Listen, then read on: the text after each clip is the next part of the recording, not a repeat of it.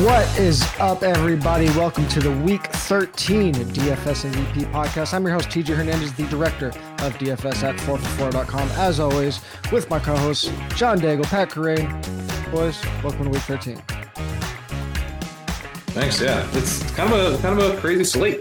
This like, there's huge chalk on this slate. Yep. I think the field kind of wants to go a lot of places I want to go, so I'm trying to scout out little side roads here. But it's a pretty interesting slate. I don't think the field wants to go where I want to go, so that's interesting. Good.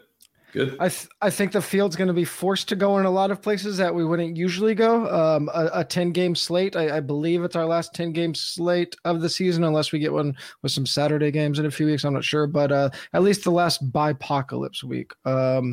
So we'll run through it. We got not a lot of high-scoring games on the slate, but a couple high-scoring games. The bottom is really ugly, but the top of the projections could be fruitful. Carrain, as always, drops the walkthrough on Legendary Upside every Friday. We will save the cover boy for a little bit later in the podcast. But anything that you want to highlight from the walkthrough this week, Carrain? Yeah, one thing that I think is kind of interesting, we'll get to this later, but I have I'm a little bit more nervous about this Eagles 49ers game than I think the field might be. And especially with kind of the pricing, kind of pushing people to Purdy and stuff. The whole deal with Purdy is you try to get to him without pressure. And The Eagles pass rush is pretty good and they don't blitz. Sorry, you try to get to them without blitzing. Try to get pressure without blitzing. The Eagles don't blitz. So I think that's kind of interesting. At the same time, the 49ers and the Eagles are both pass funnels and they're both really good offenses and they're playing each other. So it's like that, I think, is the big decision point for me on this slate and kind of this week of how do you handle that game. I think there are reasons that it can just not like be a total shootout. I think both teams want to be run first. So digging into the numbers on that, I just like, that's a true kind of range of outcomes game in a fun way. But this is where kind of the game theory element of DFS comes in of, if the field's going to play it one way, we might swing the other. Yeah. Before we jump into that game, that's actually the one that we will be leading off with.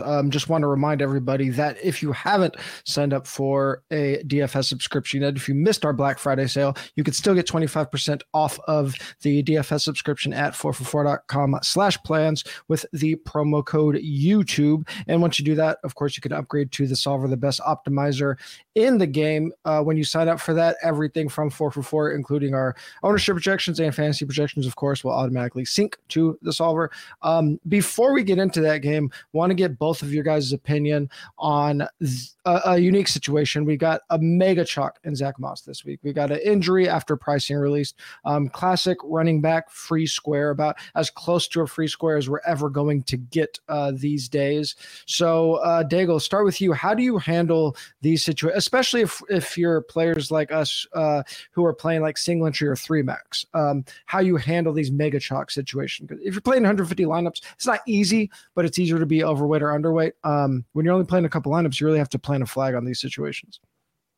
Every situation is always different because everyone tries to talk about the player individually when that's not really the case. It's always about what it allows you to do in that particular slate. And I don't think we're playing a slate where you can try to pivot off of Zach Moss. The situation's too good. He's too good of a player.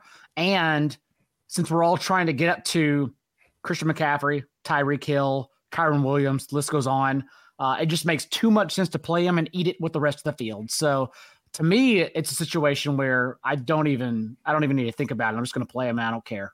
Yeah. Carrain, any thoughts on when we have him projecting for between 50 and 55% in that's in large field stuff, and small field stuff, he might be 70 or 80%. Any thoughts? I think he will be. Like that? Yeah. Yeah, I think he will. He almost comes preloaded. He would be an awesome play if he was $1,500 more expensive. Right. Like that's where, and I agree with Daigle. I mean, it's a slate where like trying to go like there's really high upside, not just like strong plays, but break the slate kind of plays at the high range of the salary this week. And so we would naturally be looking for this type of guy. And here he is. Moss has been awesome this year. The Colts are a run-heavy team. The Titans are not as good of a run defense as they were last year. You can run on the Titans. They're not bad in run defense, but they're not amazing. And I think Moss probably won't even be like a total zero passing with Taylor out. So I also think that the Colts will move the ball because the Titans stink in pass coverage. So this is they're going to want to tilt to the run, but they should be a productive offense here in this spot. So getting the running back attached is nice. And then it just ultimately comes down to like at 4,600, what does failure even look like? Failure feels hard. Yeah. At 4,600. Yeah, I mean, when we get down to the crux of what DFS is at its core, right, we're looking for the most value under a salary cap, and we get a $4,600 running back that has already proven that he's going to handle 90% of the backfield work, if not 100% without Jonathan Taylor. You just kind of go with that. And I mean, again, yeah, in the Millie Maker, if you have 150 teams, if you want to have, 50 of them without Zach Moss, sure, when you need to be basically perfect. In a 100, 200 man field where, even if 80% of the field is using him or even more, we don't need a 99.9 percentile outcome to take down some of these smaller field things. So yeah, I'm not in the business of typically fading plays like this. So I'm sure that's a big question that a lot of people have. So just wanted to get that out of the way. Glad we're all in agreement on that, because I didn't want to get into any crazy conversation to start off the show. We saved those for the end for last minute Hail Marys. But as I mentioned, kicking it off with the Niners at the Eagles, that is the game with the highest total on the slate. Niners road favorites against the team with the best record in the league. So I'm sure that lifted a couple eyebrows there. But from a classic DFS slate standpoint, this is the 425 game. So we will get, especially on the Niners side, heavy chalk late, some late swap opportunity. I believe it's a 7-game early, 3-game late slate, which is not my favorite. But as we mentioned, Corain, starting with the Niners side, because they are more affordable, because players like Purdy and Debo and Ayuk are projecting pretty well. They're probably going to be way more popular than the Eagles, because the Eagles are just expensive, as we talked about last week. It's hard to heavily stack them. So with the Eagles being a pass funnel, and as you mentioned in the walkthrough, without them blitzing much but can still get pressure, how does this set up for all the big names on San Francisco? Obviously Purdy, but also can CMC blow up, and is there a pass catcher on the 49ers that stands out in this matchup? Yeah, I mean, I think the field kind of gravitating to CMC makes a ton of sense. Regardless of how this game goes, he's going to be involved in a big way. The other thing is, like, if you're looking at how this game or how the 49ers could be a little bit less explosive than usual, it's because the Eagles do have a strong pass rush. They rank 5th in quick pressure rate. They rank 5th in ESPN's pass block win rate. They're 5th in PFF's pass rush grades. So I think they're going to be able to get to Purdy. They don't have to blitz. The 49ers have the highest blitz rate against. They get blitzed all the time because teams they're not willing to let Purdy sit back and pick them apart, because that really does not go well. But it's one of those things where the Eagles are very vulnerable on the back end. And so if they can't generate pressure sufficiently, they could give up some really big plays. One guy, so you could see this going a number of different ways, right? You could see CMC just racking up a ton of short catches. I could see Deebo Samuel being involved here as they try to get like the quick passing game going a bit more. But Brandon Ayuk also is kind of interesting. He has been their go-to guy when they aren't being blitzed. Mm-hmm. And so, he is kind of their more downfield wide receiver. And so if we're saying, what about a scenario where we know the Eagles aren't going to blitz or they won't be blitzing as much as usual for 49ers defenses anyway. And what if the offensive line holds up pretty well? Then all of a sudden Brandon Ayuk is in a really good matchup because, you can get explosive pass plays on the Eagles. They rank 24th in preventing explosive passing plays. They're decent in the middle of the field, but not amazing. They don't take away the first read especially well. And so Ayuk definitely jumps out as kind of an interesting pivot piece in this game. He's expensive, but I don't think will be particularly popular.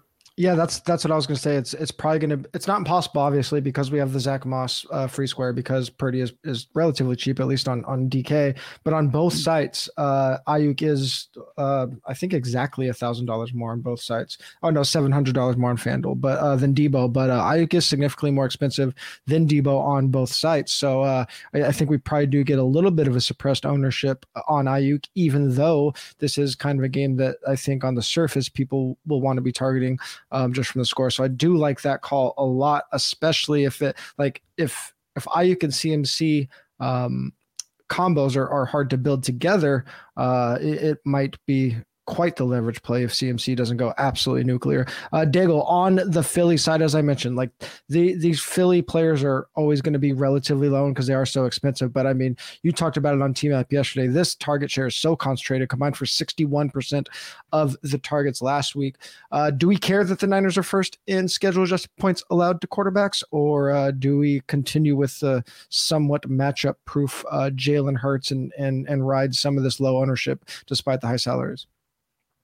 If you get to this game, I don't think you care, because this slate will then allow you to get Jalen Hurts at a low collective ownership with either A.J. Brown or Devonta Smith. Dallas Goedert's now doubtful. And as you alluded to, it is Devonta Smith, who the last 2 games out of their bye without Goddard has a 33% target share. A.J. Brown has a 25%. I prefer to get up to A.J. Brown. But then again, if you pay up for Hurts and Brown, it still gets pretty tough, because then you're left probably playing Ayuk or Kittle, both who I love in this situation anyhow, over any other like a 49er like McCaffrey, because he's too expensive to stack in that range. So yeah, I think it's totally fine. For that reason, I do think Hurts is the better tournament option, because no one's going to get there. Purdy's too cheap, and it's such a clean spot, and everyone's so aware of it, because like the Eagles defense just last week, not only do we have the 49ers on extended rest, but the Eagles defense was on the field for 93 plays against Buffalo in overtime. They're just totally gassed. The Eagles are also just letting you do whatever the hell you want through the air. And here comes Purdy and Ayuk and Debo and Kittle. I would imagine that's the way everyone's going to attack it, given salaries too, since Purdy's too cheap for this spot. So yeah, I think Hurts is actually the better tournament option, but how you get there is the real question. I'm not sure just yet on Friday. Yeah, I'm gonna have to shake up some stuff in ownership. Some of the guys that we thought were going to be pump plays look like they might not be available. Things like Chris Olave practicing could kill players like Juwan Johnson. So it's going to be interesting to see how we fit some of these expensive players, because like Zach Moss by himself isn't going to let us just play whoever we want. I think a lot of it is going to come down to like if we're fading Tyreek or CMC. I think that's probably going to be one of the biggest decision points of the week, because if you are playing Jalen or AJ Brown, you obviously can't play both of those guys. So I think getting that right is going to be a big part of this slate. Do you guys have like a take on CMC versus Tyreek straight up? Well, Tyreek was the cover boy for me. So we'll get there. I can't imagine getting off Tyreek. I just can't do it. Can't do this spot. Yeah.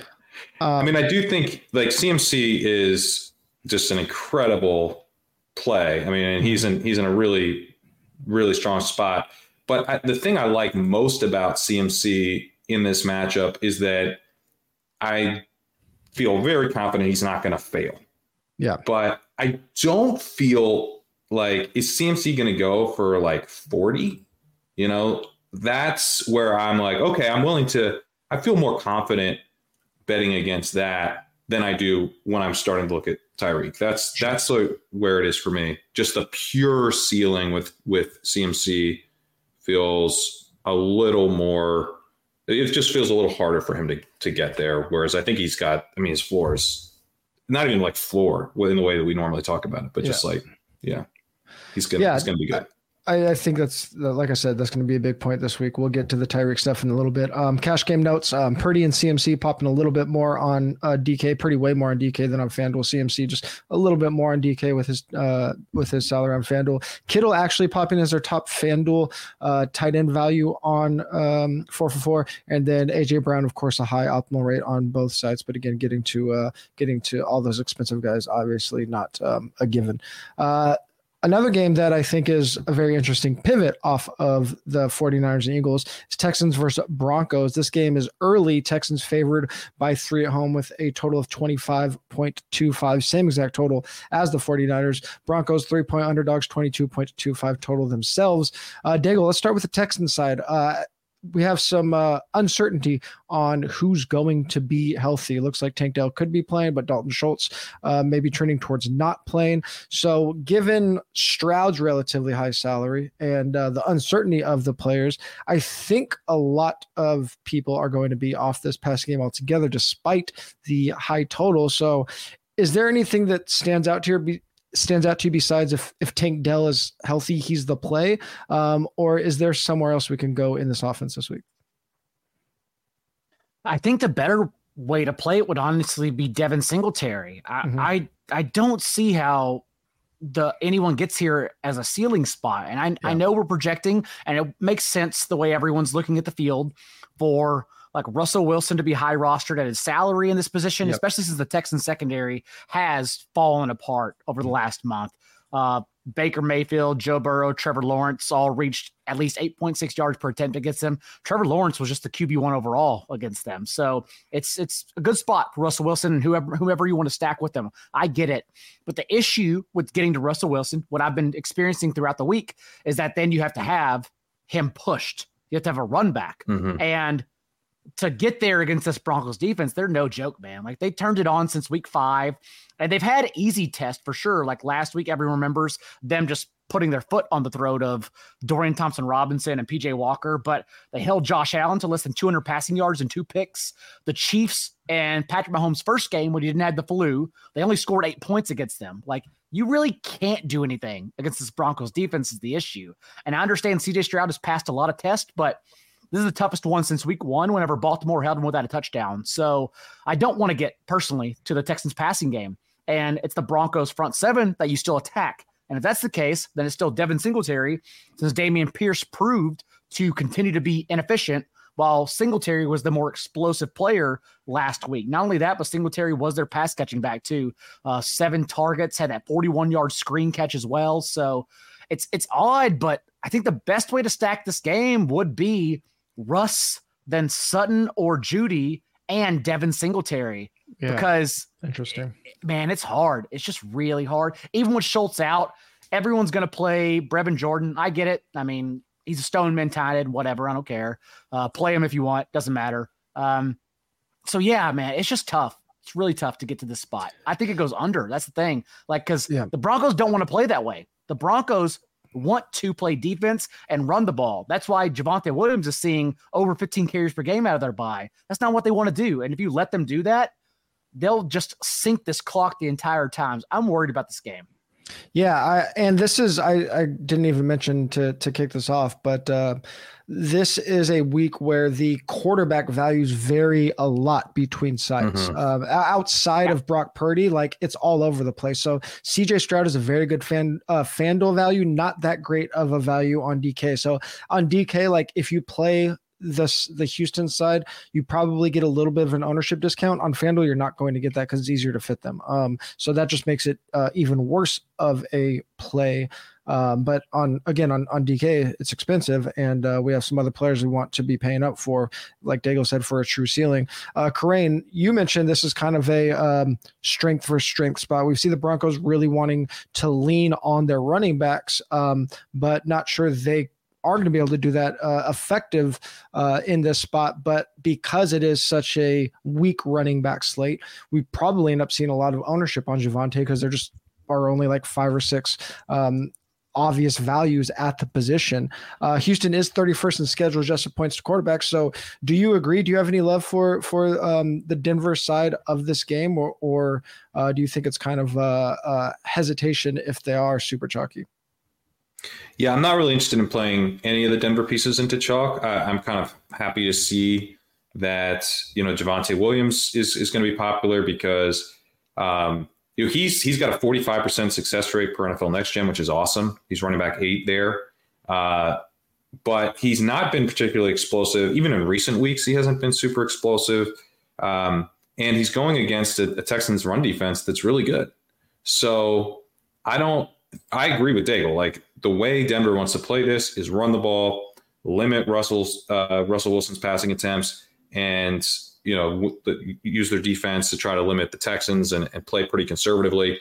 And then on the other side, there's concern that the Texans are still not going to play things all that aggressively. You can still run on Denver. So I think the Devin Singletary call is pretty interesting. He had a huge snap share still last week.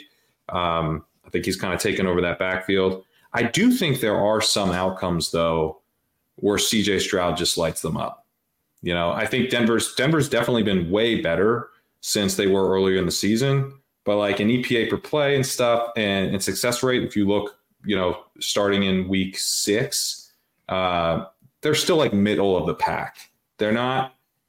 I don't think and so it's certainly possible that Denver's kind of gotten it to where this is like a really tough test. But I think it's also possible that they're like fine and CJ Stroud is a superstar. And so if I'm going to get, especially as pass catchers, the tough thing is, I'm playing on DraftKings and he is so expensive. And it's like, man, am I going to pay $8,100 for CJ Stroud when Tua is $7,900, and so there's like other ways to go that I think with guys who have really high ceilings, but I do have a lot of interest in Texans pass catchers at low ownership. I think that's a really interesting way to kind of slot guys into lineups. I don't know that I'm going to go super overweight in terms of like really stacking it, because I do have concerns about this game when you've got two offenses that would probably prefer to play conservatively. But can there be some big plays downfield? I think there can. I think the Texans can have some success here. Yeah. Like last week, whenever Jags Texans we talked about, and the 4-4 Discord was freaking out because they thought we led them astray in not having Trevor Lawrence and cash games. But again, it's about the big picture product. It's about the scroll, not the one line in that scroll. Yeah. And Jalen Hurts then came and just dunked on everyone. So we were okay, as we knew we were. We got winning lineups had the skinny stacks of Nico and Calvin Ridley. That's kind of what this game reminds me of. Like if Tank Dell I don't know, Jerry Jeudy or Courtland Sutton again come in as a skinny stack in the winning lineups, I think that would be the way to play it rather than trying to get the entire exposure. Because yes, that's where I'm at too. CJ Stroud is a god. I never want to bet against him, but it's about what's in front of him and if he can reach his ceiling to win a slate at his salary on any given week. And I don't personally think this is the one whenever Tua and honestly Purdy just have the best matchups possible. Right. Yeah, and going back to some of the injury statuses that we're waiting on, the Chris Olave, if he's active or not, is going to have a really big trickle-down effect. If he plays and Juwan Johnson's ownership goes down, then I think we could see Brevin Jordan's go through the roof, especially on DK as like the obvious punt play. And if that happens, that makes Tank Dell and Nico Collins much more attractive. If Juwan Johnson goes way down because Olave's active and Brevin Jordan's like 15 or 17% or something, then I like Nico and Tank Dell much more. Noah Brown downgraded to a DNP today. So, yeah. So, well, we're talking about pretty concentrated passing. Yeah, right now. No Noah Brown, no Dalton Schultz, most likely. I didn't see the Noah Brown one. That is interesting. Yeah. And Nico has led them in targets alongside Tank Dell in back-to-back games. You also had a lot of flukiness in Dell's game last week. I don't like when people point out the illegal shift because that's cheating. They did get a flag call. Yeah. You can't call that regression when you cheated. Screw that. But he also had a 60-yard touchdown that CJ Stroud overthrew him. He was wide open too. So that one we can count safely. As I mentioned, Brevin Jordan, his cash game viability just depends on who's available in this game. CJ Stroud is the top quarterback value on FanDuel according to 4for4 projections. Javonte is going to have a high optimal rate on both sites. Don't know if I get there in cash, but he's definitely in the player pool for now. Another game with a pretty healthy total. Early kickoff is Lions versus the Saints. Lions favored by 4.5 with a 25.75 team total. Saints with 21.25 team total. As I mentioned, Olave was upgraded to a full participant on Friday, so trending towards clearing concussion protocol. But with concussion, we do have to wait and see. Obviously, Crane, start with the Lions side. You mentioned that the Lions in the walkthrough do have a pretty wide range of outcomes this week, and because they have so many players that are viable, with David Montgomery back, with Jameson Williams ascending, kind of always the case. But from this matchup standpoint and the game flow, you highlighted that even more so, the range of outcomes is very wide. So just talk a little bit on why that is. Yeah, Jared Goff's coming off one of his worst games of the season. And we have this Lions team that we know prefers to run the ball. Are the Saints going to push you? Probably not when they don't have any receivers, But Olave being active, I think, would be pretty nice for this game because the Saints are in a pretty good spot if Carr has guys to throw to. The Lions defense has been really bad recently. And so, and the Saints, although they're not what I would say, they're not an aggressive team for sure, but they've been balanced for most of the season. I would expect them to be pretty conservative if Olave is out, because they're just not going to have anything close to like a normal passing offense. But if he's able to go, then, maybe they're probably going to be somewhat balanced. And I don't think they're going to be fighting against a high scoring game script in the same way that they probably will if they don't have any receivers. So that's one reason I think it's there's a high range of outcomes, because we don't really know how the Saints will approach this. But I also think what Goff is looking at from a matchup perspective, he's got the Saints defense that's 9th in dropback success rate against. They're 11th in EPA allowed per dropback. So they're pretty solid. They don't allow explosive passing plays. They're pretty good at protecting the middle of the field. That's not great for the Lions. They like to attack the middle of the field at a high rate, but they don't have a pass rush at all. They're dead last in pass block or pass rush win rate. They're 31st in quick pressure rate. And the Lions rank 3rd in EPA from a clean pocket. So they are one of these teams where if they can protect Goff, and they only have done okay in pass protection this year. So getting this total lack of a pass rush is pretty nice. He should be able to have some success with time to throw. So it's a little bit difficult to figure out right now because we don't know if Olave is going to go. But I could see this game being kind of sneaky fun. And I think there's ways to play it. Specifically, Jahmyr Gibbs, I think, is pretty interesting because, he's kind of got elements of both game scripts where he's still, got a high ceiling in a few different types of game.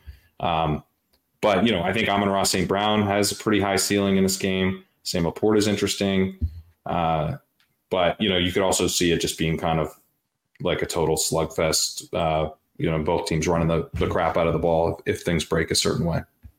Yeah, I mean, I think, as you mentioned, probably leaning into this game, building around game script ideas. Again, if Olave is active, I don't know if you necessarily have to play Olave, but just that opens up things to get spread out a little bit more. Maybe throwing Jameson Williams into some lineups as a cheap contrarian play could be interesting. If we do think this game does shoot out a little more than expected. Otherwise, I mean, you could just kind of go the other way and just say it's a Monty game, and both of the past games are kind of down a little bit. Daigle, what impact do you think Olave has on this week? Because if he is inactive, Juwan Johnson is probably mega chalk. In that spot, it feels like a pretty good fade to me, rather than trying to look at some random contrarian plays like Kamara or Taysom. How do you feel about the offense with or without Kamara this week? I mean with Olave, I'm sorry. If Olave plays, I'd be willing to go up to him because I think then people will just forget about him, thinking like he's been injured. We don't want him now. But he did get 8 targets in the first half. They returned from their bye, peppering him right out the gates, including 2 on the opening drive. And this Lions defense, as we've talked about time and time again, we talked about at Thanksgiving show, it's so bad. It's horrendous. Yeah. And so I think Olave can definitely get there if he's part of an integrated game plan now moving forward. So I'm definitely more interested in Olave than I would be A.T. Perry if Olave's out. I think a lot of people will get to A.T. Perry too, but we already saw, and maybe he still gets there. I think I'd still rather pivot in his range, like to Greg Dortch or something like that.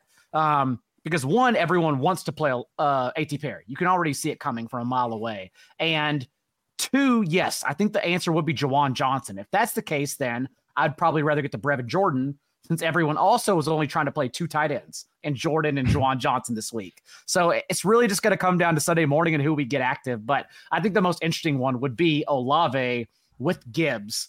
My issue with Gibbs, if Olave's out, is that then he's still going to be overplayed. And if that's the case, like you said, I think Montgomery's the much better play because they've literally been splitting all the touches and carries out of their last 3 games out of the bye when Montgomery came back. And they have as many explosive runs. They've just mirrored one another in that element as well. And it only went to Gibbs, all the uses behind the scenes on Thanksgiving because Goff was so bad. He just had those early turnovers and they had no choice but to keep Gibbs out there.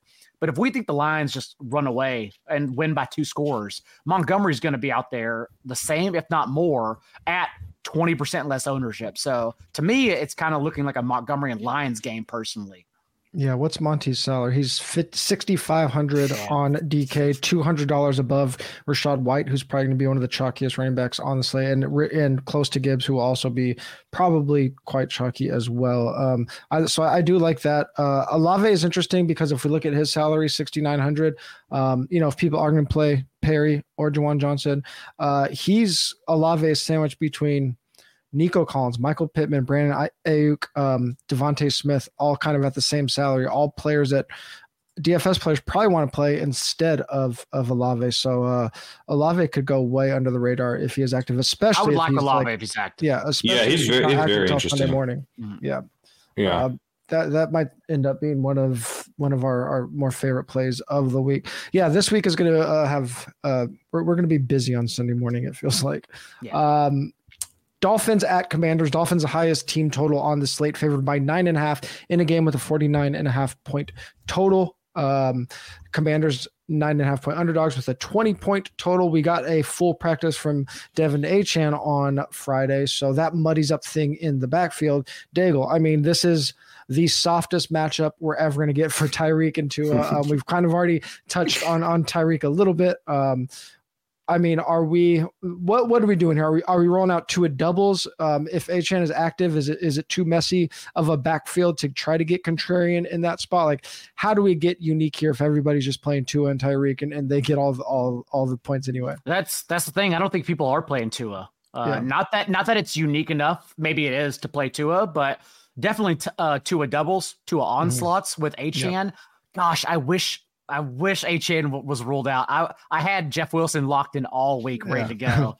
And now Achane's going to play. And again, Achane's not the kind of player you worry about limited touches because Achane's career is going to be limited touches. Like, it doesn't matter. 8 to 10 touches is 100 yards. If he's healthy, it actually helps us, honestly, in tournaments. The last time we tried to do this, he got injured again.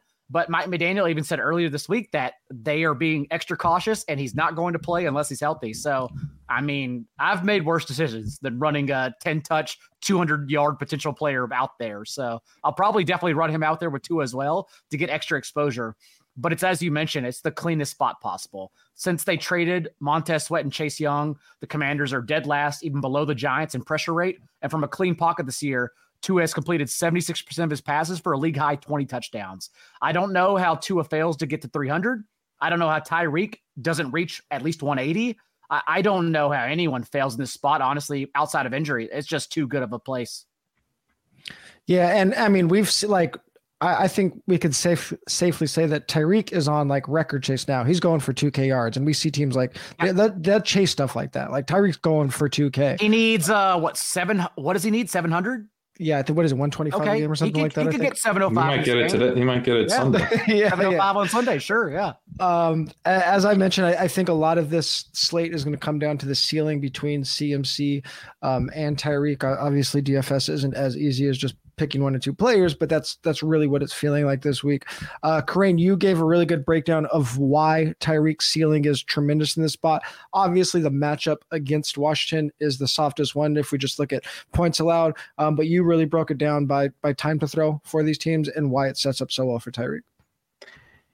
Yeah, and with the walkthrough, I try to pick a cover boy. Usually that's like a little bit not like the obvious massive guy. I did not do that this week, and I just named it Tyreek Hill week because I'm just like, I know I'm not being sneaky. I'm not telling you anything you don't know that Tyreek Hill's an amazing play, but this is we've kind of been waiting since the beginning of the season when we're like, oh, they figured out how to get him wide open for the middle of the field again. He's going to have some massive weeks this year, and this really does feel like the spot. The time to throw thing's really interesting because when you look at routes of 2 seconds or less, so these are very quick throws. We're looking at Jalen Waddle actually leading in yards per route run over Tyreek Hill. Waddle's at 3.68 yards per route run, and Hill is at 3.07. So still very good, but Tyreek Hill has a 4.02 yards per route run this year, so he drops by almost a yard per route when you look at these quicker throws. And the reason that I'm looking at this is because, as Daigle pointed out, the Commanders can't pressure anybody after they traded their pass rushers. It's weird how that works out. They're 31st in quick pressure rate since trading Young and Sweat. And so we're looking at a situation where the Dolphins probably are not going to be having to scheme up as many of these quick throws. The other thing is that when they played the Jets last week, the Jets had the lowest pressure rate of the week against the Dolphins. The Jets have a good pass rush, but we saw the Dolphins go very conservative, very run heavy. They're kind of being proactive in protecting Tua, not really giving the Jets a chance to pressure him at a high rate. I don't think we have to worry about that either. The Dolphins can come into this, and even though they don't have a great offensive line, they only rank 23rd in pass block win rate, they should feel very confident that they can drop back and not be worried about a pass rush. And then on those dropbacks, Tua should also have some time to throw. And then you kind of just go to the obvious thing of like, oh yeah, Tyreek Hill is super fast, and they try to get him downfield. And if you give Tua time to throw, that is what they're going to do. He has an absurd 4.68 yards per route run on throws lasting longer than 2 seconds, on routes lasting longer than 2 seconds. So there's longer throws or not super quick throws. His yards per route run is insane. Waddle's at just 1.34 on those throws. So the offense really sort of shifts to Tyreek Hill when they have time to throw. And I think we're just going to get a lot more of those types of dropbacks in this matchup. And then you have this other dynamic that's so awesome where Sam Howell has actually played okay. His EPA has not been great over the last 2 weeks, but his success rate was pretty strong. I think they're going to be doing, more of the quick passing game stuff. And I think they will probably move the ball okay. We know they're going to pass a ton. I don't know if they'll really push the Dolphins, but they're not going to roll over. There will be pass attempts on the Commanders' side, and giving Mike McDaniel an excuse to keep the pedal to the floor, a little bit longer than he might with another offense on the other side of this game. So it just all lines up. I will be playing Tyreek Hill this week. Any interest in playing Howell as a correlation play with Tyreek and a pivot off of Brock Purdy? I do have some interest, but I think it depends a little bit on what happens with these other cheap tight ends, because I think Logan Thomas is interesting, but he's not an amazing play. And I don't, if everyone's rolling out Johnson and I've got Thomas, I don't know that I'm winning that. And I'm am I just kind of, I don't know that it just doesn't feel like it's necessarily an awesome play, but it takes care of tight end. And I do think the idea of going Howell and Howell holding up against a tough matchup, but one that probably will let him have underneath throws to Thomas and Curtis Samuel, I think is also kind of interesting as a cheap stacking partner. And then you bring Tyreek back. So I do think I want to play this as mostly the Tyreek goes absolutely nuclear game. One way to do that is just to let Tua come along for the ride there, but another way is to play it from the Howell side and use Tyreek as a bring back. So I have some interest. The Washington pieces don't jump out to me. Yeah. I would just say, and again, I'm playing them both in my core, so I don't care. I'm going to get unique around them and diversify. But remember, everyone listening, Zach Moss and Tyreek Hill, your lineup is at 80%. Congratulations. Join the rest of us. Like we talked about Moss chalk, Tyreek Hill's the same thing. Not to that extent, but everyone knows he's the best play on the slate. Yeah, CMC I think helps. Because you're not playing both, so that helps kind of keep Tyreek not like moderate, but he won't, the combination of Moss and Tyreek will only be half the field. And then if you're trying to like also then bring along Juwan Johnson or Brevin Jordan, all of a sudden here we are at 110, and it's like, you probably didn't win. You can, depending on how unique you get around that. That's why I say it to be wary. Yeah, I do think on the Logan Thomas point, if Chris Olave plays, I could see Logan Thomas being more popular than Juwan Johnson at basically the same salary, just because people are going to play Tyreek and play Dolphins and look for correlation in this game. Two, on that ownership front, I completely agree with you, Dago. You have to be, if you are playing those combos, you have to be crazy cognizant of having something to differentiate your lineup somewhere in the lineup. I will say that if you are using an optimizer, maybe you set your max ownership a little bit higher than you usually do, because the slate is so condensed. There's so many players that are, that are going to draw double-digit ownership, that like if you usually set it, I don't know, say like you usually set it to 125% max ownership, I think maybe you could set it to like 135 or 140, and you still want to put in some settings where you have some single-digit on players, obviously, but there's just going to be fewer single-digit on players because there's fewer usable players on this slate. I mean, go back to last week, and even though the slate was bigger, I wish we would have thought it through a little bit more, because use Kyren Williams for an example. We liked him as a contrarian play. He was still a tier below the most popular running backs, but came in at like 18 or 19%. On the slate, there weren't that many good running backs. We kept saying how it was a bad running back slate. So it kind of made sense that he came in that high, but like relative to other running backs, it wasn't like a killer ownership high. So there's going to be some players like that. It became more obvious once we realized Sunday morning in the chat, we talked about it. Derrick Henry, I blame Evan Silva. Derrick Henry was going to come in at 30%. And I was like, I'm not playing 30. The whole point of Derrick Henry is to play him at 7%, not 30. And literally he closed over 30 in small field. So that was the obvious pivot to Kyren, because like, I'm not playing Henry. Exactly. I ended up playing JT. I was like, I'm going to eat the JT chalk. And then he ended up being like less popular than Henry. It turned out 5 running backs scored 2 touchdowns. Like, okay, well, we just had to have him right is all it was. Yeah. So, I mean, if you see some guys, if there are some guys you like, especially at the running back position, that we think are going to be like 15 or 16%, like that's not a horrible thing. So if you're thinking like, I'm not that contrarian with this 16% guy, like it might be okay this week compared to other weeks where like we want that guy to be at 9 or 10%. So just a little food for thought for those that are working, especially if you are working in an optimizer. Do you guys have any thoughts on this game from the Washington side of, I like the Curtis Samuel call. Curtis Samuel, I think I'm quite shocked, actually. I expected everyone to eventually get to Dolphins Curtis Samuel, and no one's getting to Curtis Samuel in early projections, and I am shocked about it. Like, I mean, Terry's still popping in optimizers. That's a problem. I mean, how are we still doing this? I mean, I'm not, but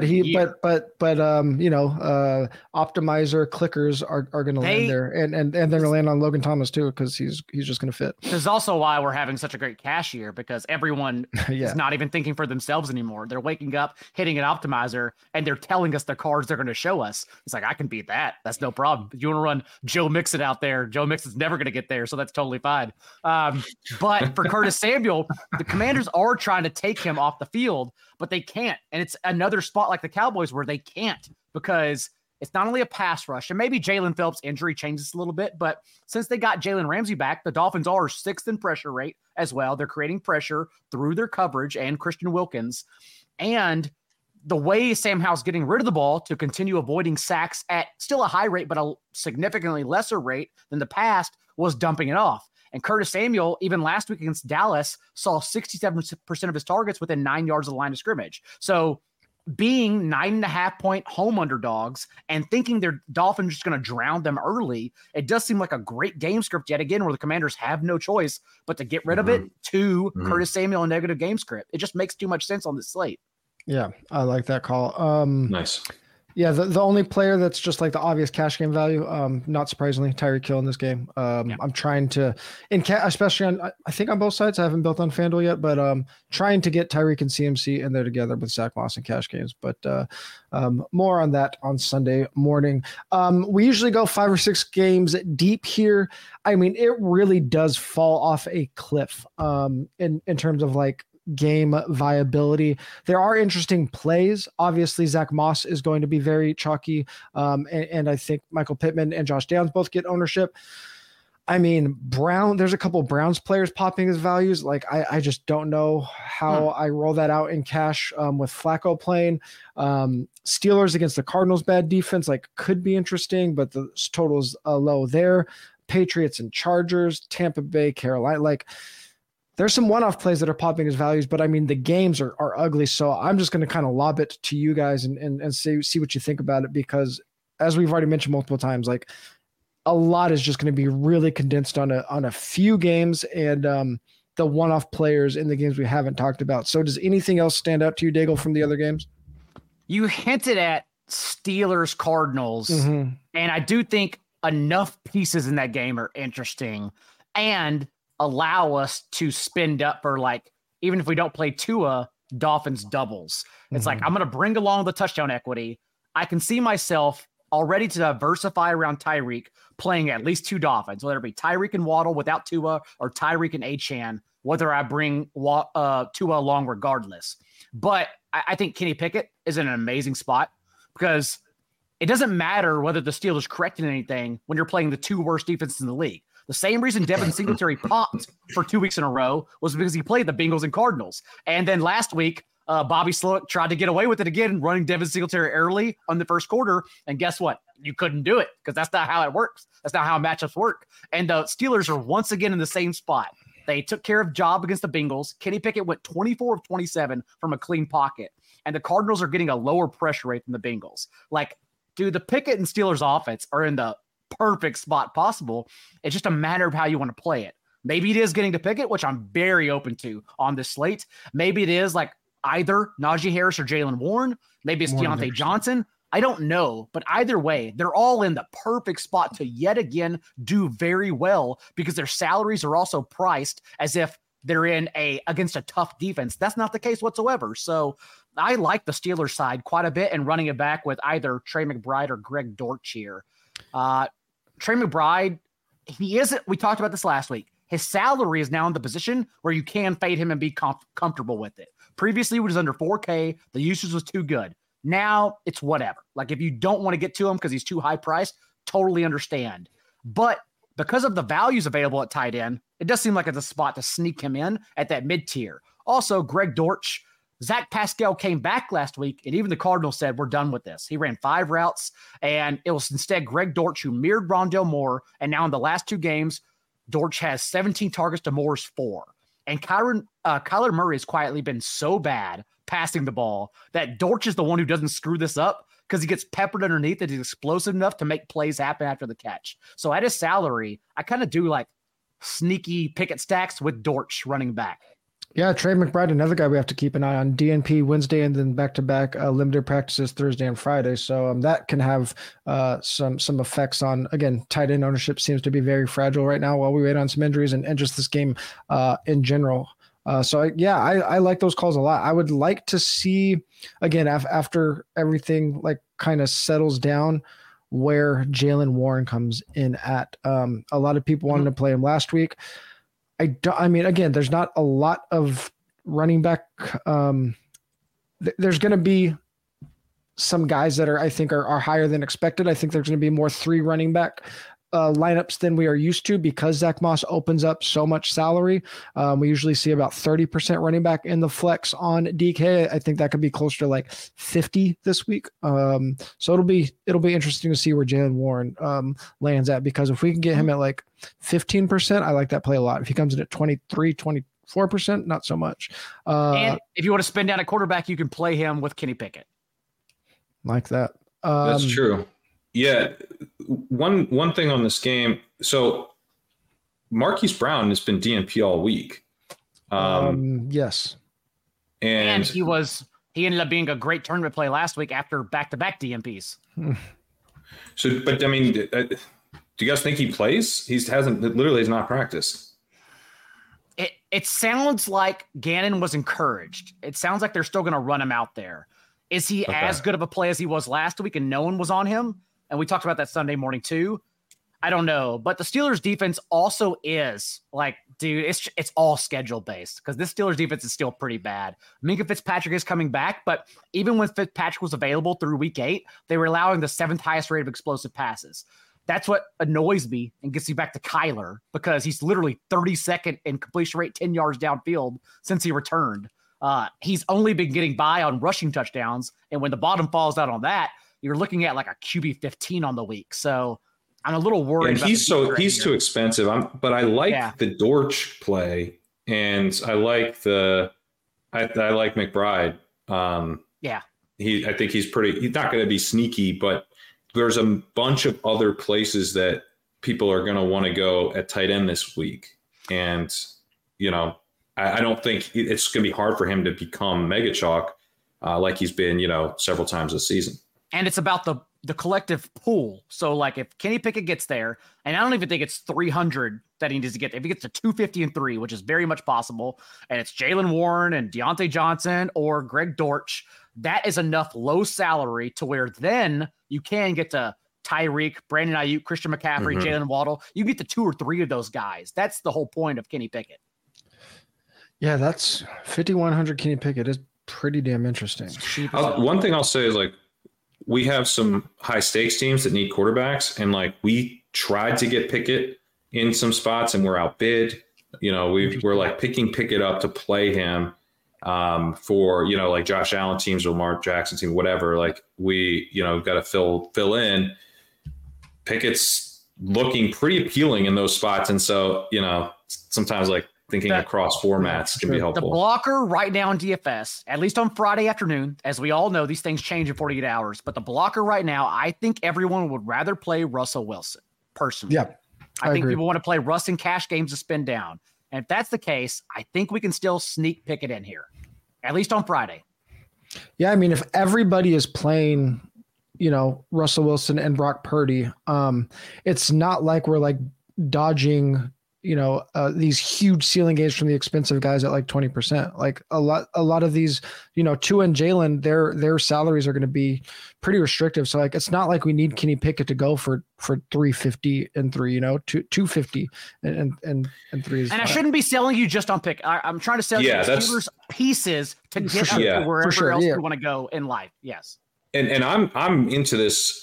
I actually have a couple of pieces from this game picked out as my favorite plays, but that like the way I think is most interesting to me is to go Warren and then McBride Dortch, and you kind of get the cheap pieces. You get tight end taken care of in a way that's not going to be as chalky as it has been to play McBride, and you also keep quarterback open on a slate where I do think there is some ceiling at quarterback.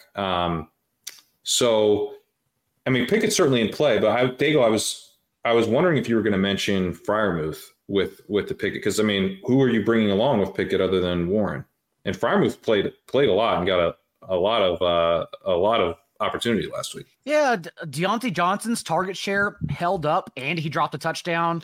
I understand he put out a Hall of Fame lowlight reel after the game, basically not trying. He also stood up and apologized. That was so good, man. Dude, it was crazy. That was a grown ass man trying to feed his family, not trying, like publicly not trying. It's crazy when we see those this time. He was strolling. I've never seen NFL players stroll. Situations always pop up this time of the year though, where like teams are said they're quitting. Deontay Johnson literally quit last week on his team, but. When he stood up in the locker room in front of everyone, we got to double check him. He apologized. He also dropped a touchdown. So the process was right behind the scenes. He's so cheap on both sides. I can see myself going back. Again, I can see myself tacking along Jaylen Warren or Najee Harris because the problem is Jaylen Warren doesn't have a touchdown inside the 10-yard line because that's Najee Harris's role. So although he's more explosive and we got what we wanted and Warren out touching Najee Harris last week, it still needs to be done outside the 10, which is possible with a catch from Pickett. And then also, like, I'm trying to step back and make sure I'm not just tacking on a recency bias. Like a couple weeks ago, whenever Naked Purdy took down Millie Makers, I kind of think Naked Pickett also makes sense. If we can't get it right, but we think that he has a chance to get there and he allows us to spend up, I'm open to that suggestion too. Interesting. That would be 3 weeks in a row of a naked quarterback taking down the Millie. Naked Josh Allen took it down last week. So I'm open to it. Corinne, do any of these other games do anything for you? I did just want to mention Tampa Bay, Carolina, because, Tampa Bay is obviously such a bad pass defense that Adam Thielen is kind of interesting to me. I mean, he's in the mix and, we've got this change in play caller and head coach. Now that Frank Reich's gone, Thomas Brown was more aggressive in his 3 games. And I thought smarter. Like he pivoted to the run against the Colts. That's kind of what you do. He avoided the Bears run defense, avoided the Texans run defense, was pretty aggressive in those games. Bryce Young, I don't have much faith in, but I kind of think this is a pretty interesting spot for Adam Thielen, and he's not super, super expensive anymore. So, I want to mention him. Mike Evans, also on the other side of this game, is a little interesting. I probably don't end up going there, but he's in a pretty good spot. But, Rachaad White, if I'm going to do it, I would probably bring Thielen back on it and just do like a little mini that way. The worst name among an entire season where I've said Desmond Ridder, and I've said some terrible, terrible names on this show. The worst name is that Steven Sullivan for the Panthers is the Stone Men, and both Hayden Hurst and Tommy Tremble are out. So I'm just saying if everyone's getting the Stone Men, Brevin Jordan, you can play Steven Sullivan, who is a wide receiver in the SEC, converted to tight end because he's going to run every route in this game against a soft Bucs defense. That's all I'm saying. I love this part of the show so much. It's great. We have Brevin. But we also have Steven Sullivan. We also have Durham Smythe. No, but do we really? No. Other players that are as we mentioned, Rachaad White, who Corinne just mentioned, projecting as a cash game value. Zach Moss, obviously the chalk of the week. Josh Downs on FanDuel and DraftKings projecting quite well. Getting some random high projections from Elijah Moore and Joku given their salary. But don't think I get there in cash games. Still have a lot to think about by Sunday. Again, a lot of injuries kind of impacting where we're going to be going. I'm going to leave the tight ends out of this for now because we have so many question marks around how tight ends going to look. So, I mean, I think we kind of all agree that Tyreek is our favorite chalk play. So, and Zach Moss at his salary. So let's just talk about Purdy, Rachaad White, and Javonte Williams. Those 3 guys are probably going to be quite chalky. Out of those 3 guys, Corinne, is there one that stands out as a pretty clear fade to you? Purdy, Rachaad White, and Javonte? I think they're all like fine play. Javonte is probably the one I'm least interested in, but these are the types of plays that I'm not that interested in on this slate where I'm like, man, Moss is very strong, massive chalk. I want to play Tyreek, who is not sneaky at all. what does that push me away from? It pushes me away from these exact types of plays. Like I can't hold hands with the field on Rachaad White and Moss and Tyreek. So I'm probably going to go find other avenues from all three of these players. I'm probably fading all of them. And it has more to do with the slate dynamics than them being like real bad plays. Yeah, the only attractive thing about Purdy is that his pass catchers probably aren't going to get inflated ownership. Daigle, any of those guys, Purdy, Rachaad White, or Javonte, stand out as guys that are just not players we want to be leaning into chalk on? Definitely not Javonte. I also think you didn't mention him, but I think Breece Hall is going to get pretty steamed on FanDuel. Is he? I personally think so, at least on Friday. Yeah, I mean, he is popping in 4 for 4 values on FanDuel specifically. I'm just kind of wrestling with if people want to play any Jets at all. It's just tough spots. Just aren't a lot of running backs. Those are both run funnels. Yeah, the Texans and the Falcons, you attack them through the air. So it seems like the situation would be to pivot through to their receivers instead. Since Garrett Wilson, it was bad. He scored a touchdown, but at least he got all the targets from Tim Boyle. I can't believe we're seeing Tim Boyle again, by the way. I mean, what a spectacle, man. We knew we were going to get to this point, and like you could have traded for Josh Dobbs. You could have signed anyone. Why? I want to know what's going on with Trevor Siemian. Like Trevor Siemian had to cuckold someone or something because, like, dude, he's not playing at all. Like, what happened to him behind the scenes? We saw Tim Boyle for one game. That wasn't enough. What happened? I don't know. Well, we won't. I just left PJ speechless. He's moving. We won't be having any Jets outside of maybe Breece on FanDuel that we'll be talking about. So you guys don't have to worry about that with our favorite players this week. Before we get to our favorite players of the week, I just want to remind everybody about Prize Picks. Prize Picks is daily fantasy sports made easy.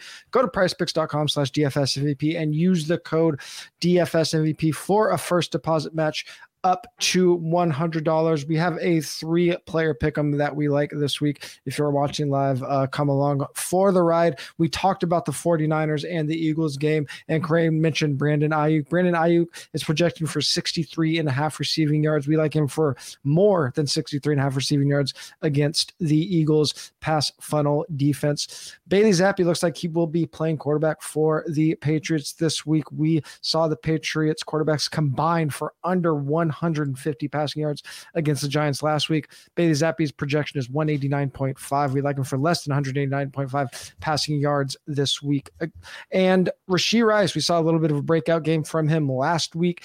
And this week against the Packers, his projection is 47.5 receiving yards. We like Rashee Rice for more than 47.5 receiving yards. Again, that 3-player pick'em will 5x your money. Don't forget to go to prizepicks.com/DFSMVP and use the code DFSMVP for a first deposit match up to $100. Prize Picks is daily fantasy sports made easy.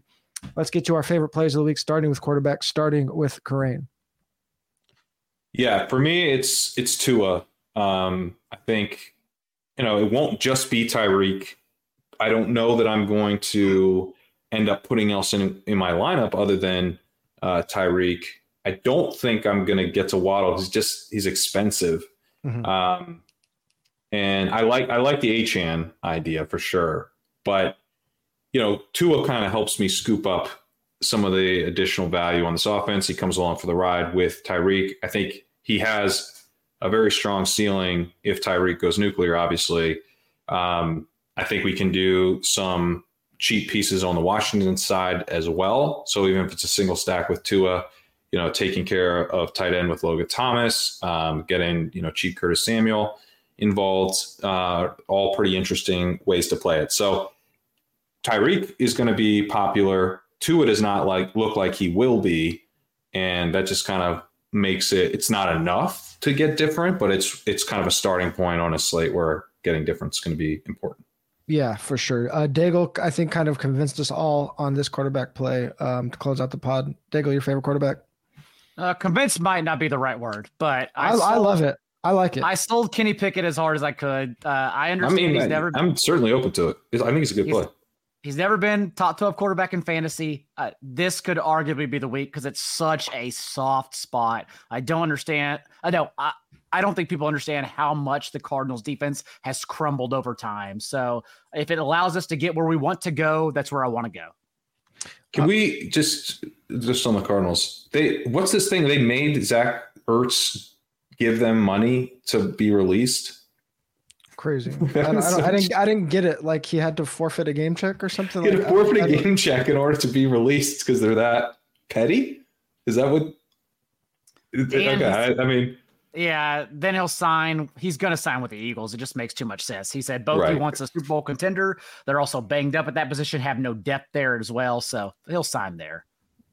He'll be a better player on the field than in fantasy. Maybe we use him like in a 2-game slate in the playoffs. Super Bowl showdown winner, Zach Ertz. Brock Purdy is the cash game quarterback, especially on DK. Top value there. He's the only quarterback that's a top 3 quarterback value on both sites, according to 4for4 projections. As I mentioned, quarterback value is very spread out between the sites this week, but Brock Purdy stands out as the best value. Going on to running back, Daigle, we have not talked about this game much. Last week's hero is in a tough matchup this week and probably goes under-owned again.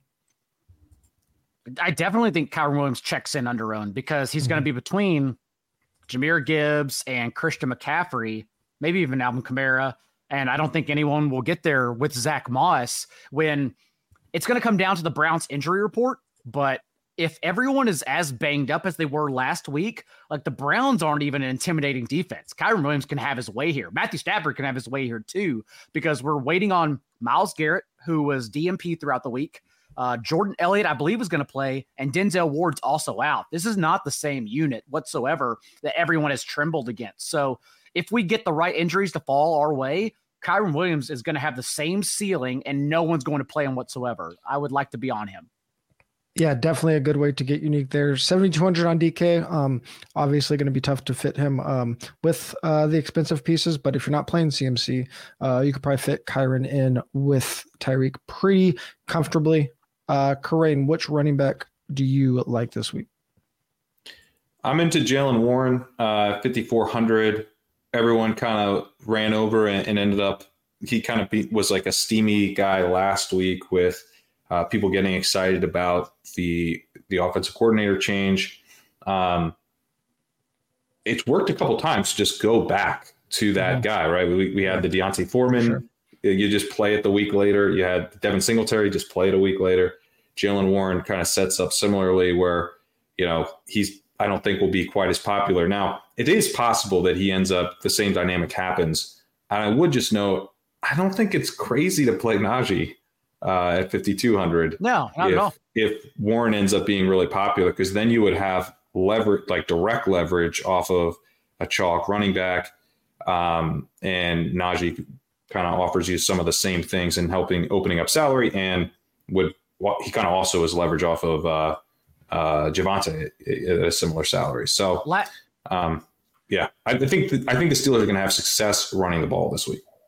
Last week, whenever we talked, I was open to Jaylen Warren, but then it became by Sunday morning that we were going to lose one, if not two, of the mid 6K running backs. And we did end up losing in the shuffle Kyren Williams and Bijan Robinson. So I knew I wanted to be on at least one of those. And I happened to get lucky and get on Kyren. But the real play was taking one of the high roster 2 touchdown guys and Taylor or Derrick Henry, and then also having both of Bijan and Kyren. And so this week, I think both Najee, to your point, and Warren makes sense because I don't think people are going to get there among the other mid-tier guys, whereas last week people did get there.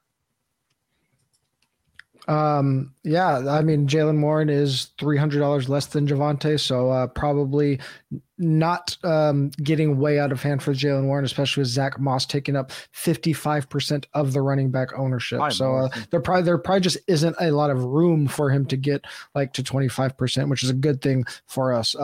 As we mentioned all podcasts, Zach Moss is the cash game running back of the week. Plug him in, don't think about it, build around him, and go from there. Karain, your wide receiver play. Nico Collins. I think, as I mentioned, I am interested in Texans pass catchers as part of, kind of a skinnier approach to this game. But when you look at, when I look at the Texans pass catchers just purely from a talent standpoint, I'm most interested in Tank Dell. But I do think that this matchup sets probably a little better for Nico Collins, who is their over the middle of the field splash zone guy. And the Broncos have not been that great at defending the deep middle of the field. And I also think if we're looking for, some big plays, if we're worried about overall play volume, Nico makes a lot of sense. Dell does as well, but Nico's cheaper. Of the two, I would be more surprised if Nico got a lot of steam. I think kind of everyone is more excited about Dell at this point. Yeah. So I feel confident, right? I think on this slate, we probably want to be have a high level of confidence in the guys that if we are going to make a stand on someone being a single digit play, we'd really like them to come in at single digits. I think Nico is one of those guys for me where I'm no one's going to flock to Nico here. So, I think just he's in a pretty good spot, and I get to bet on CJ Stroud, and I get to do it at ownership. Yep, we talked about skinnies in that game. If you skinny Nico with a Denver pass catcher, you're getting leverage off of Javonte with that Denver pass catcher, so that makes it a great play there. As we mentioned, just keep an eye on actives and inactives for a couple of the games, including the Texans pass catchers. Daigle, we already got a little bit of New England talk out of you. Give us some more with Pop Douglas out. I didn't know we got New England talk. Also, you're confused when you saw this name of the show sheet because Tyquan Thornton is going to be in my large field pool as we look for minimum plays. Pop Douglas not expecting to play, didn't practice all week in the concussion protocol. And last week we saw whenever Pop Douglas left the field, it was Bailey Zappi under center, and Zappi targeted Thornton on 5 of his 9 pass attempts. There's nowhere else to go. It is only Tyquan Thornton, Devontae Parker. So we are waiting out the Ezekiel Elliott injury news, who's questionable, expecting him to play for Ramondre Stevenson. And we're waiting out the news at wide receiver because it's a Chargers defense that we're not scared of whatsoever. So one of the Patriots players I truly think can get there. Why not spend all the way down for Tyquan Thornton?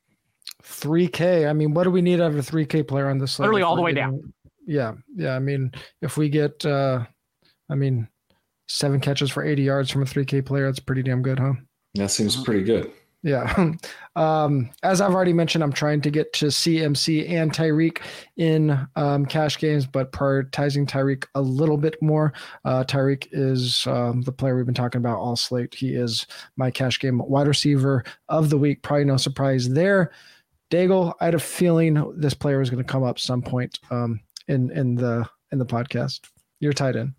The pivot, obviously, if everyone's going to Juwan Johnson, would be spinning up for Taysom Hill, who, we're pitting all these targets to Juwan Johnson, but it's going to be the same thing, man. They're just going to go back to Taysom for all the carries and just so many different ways to use him against a very bad defense. You talk about tight ends with a ceiling. Obviously, he can carry a ceiling in this spot against a miserable defense. So, yeah, I just think naturally, logically, getting up to Taysom as the ultimate pivot and edge off of Juwan Johnson, if you have the salary, makes a lot of sense. Interesting. Tight end for you, Corinne? So I feel like there's just so many moving parts at tight end, and I've changed in the show sheet 8 times where I was going to go here. I think it's one of those things where I like the Brevin Jordan play. If everyone's going to the Brevin Jordan play, I like it a lot less. I think, and that could happen if we lose Juwan Johnson, right? If Chris Olave goes, and if Tank Dell is reported not to be at full health or whatever, all of a sudden Brevin would start to look super appealing. Noah Brown's out, or, there's ways where all of a sudden he's really chalky. If he starts to look really chalky, I like Trey McBride. I think Trey McBride is a really strong play. If he's not going to get steamed up. And Logan Thomas is also a guy that I kind of feel similar. He's kind of in the mix for me where I want to be somewhere that everyone else isn't on one tight end in this slate. And it's just hard for me to know where that is right now, but that's going to be my goal. Yeah, I mean, outside of Trey McBride, you could poke huge holes in every tight end's game this week. So there's almost no reason to be leaning into chalk in tournaments at the position this week. Again, a lot to be determined leading up to kickoff. Same with cash games. It's going to depend a lot on if Olave plays or not, obviously, but it's going to be either Juwan Johnson or Brevin Jordan in cash games. Still TBD to that, though, because of injuries. DSTs, Corinne. I like the Browns here. We've got a strong pass rush, very strong pass rush going against this Rams team that has not been able to protect Matthew Stafford. We all feel a little bit better about the Rams after they just beat up on the Cardinals, but I think this could be a rude awakening with Stafford, just being under pressure throughout. Now, the Rams have gone very conservative. They're well aware of this problem, and they will try to run the ball. The Browns are a run funnel. You got to worry about pass attempts against here. But maybe Flacco can actually help us out, keep the Browns, on schedule a little bit on offense, enough to where the Rams can't just play ultra conservatively the way the Broncos did against the Browns. So it just comes down to, can they get these Rams to pass on them? Because I think they're really going to struggle to protect Stafford here. Daigle, DST. I'm actually stunned. You left me speechless for the first time in my life that Falcons are going to be the cash game play. I really thought we were going to try to sneak the Falcons in here, but I guess not. So my pivot, by the way, it's a very hard week to find a cheap defense. Usually I can get there by just saying logically, this quarterback hasn't performed up to par despite people liking him.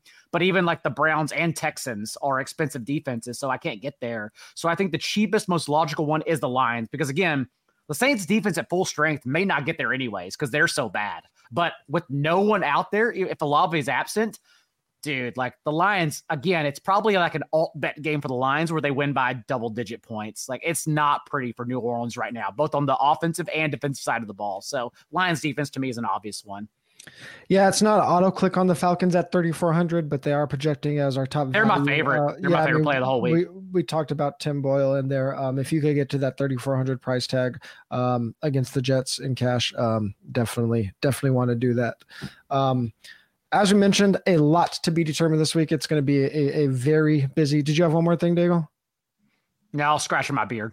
All right. Well, very, very busy injury week going down to the wire on Sunday. So if you aren't in the Discord yet, make sure you get in the 444 Discord. Use that promo code 25 for 25% off. The code is YouTube, 25% off at 444.com/plans. Links to everything in the YouTube description, links to Legendary Upside to sign up for the 444 DFS plan and to upgrade to the solver.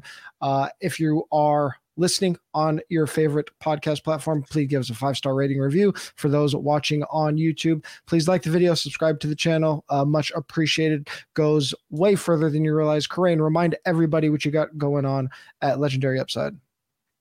Yeah, legendaryupside.com. Check out the walkthrough. Got a narrated version for premium subscribers.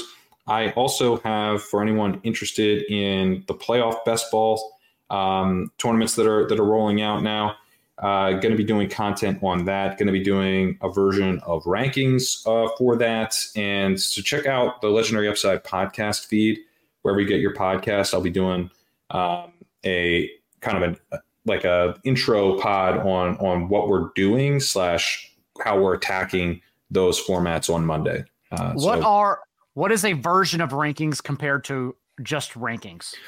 So the issue with playoff best ball is that like it's more like a choose your own adventure book where like if as soon as you draft a player and once you draft like 2 or 3 players, you've closed off like whole sections of the branches of the draft that would make sense for you to put in a plus EV team.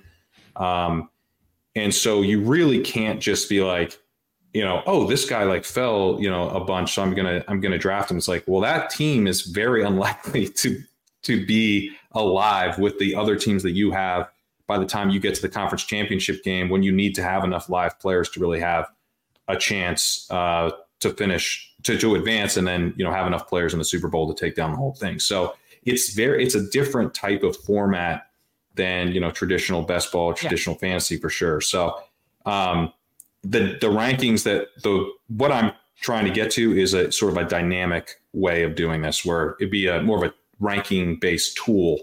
And I'm still working on exactly what that looks like, but that's kind of what we're trying to get to. I haven't begun my edges just yet. I haven't drafted just yet for playoff best ball, but just like last year, I know it's a totally different game. I think this year, my two things I would go into would be fading the Bills, because I don't think they're going to make the postseason. Yeah. It's too tough.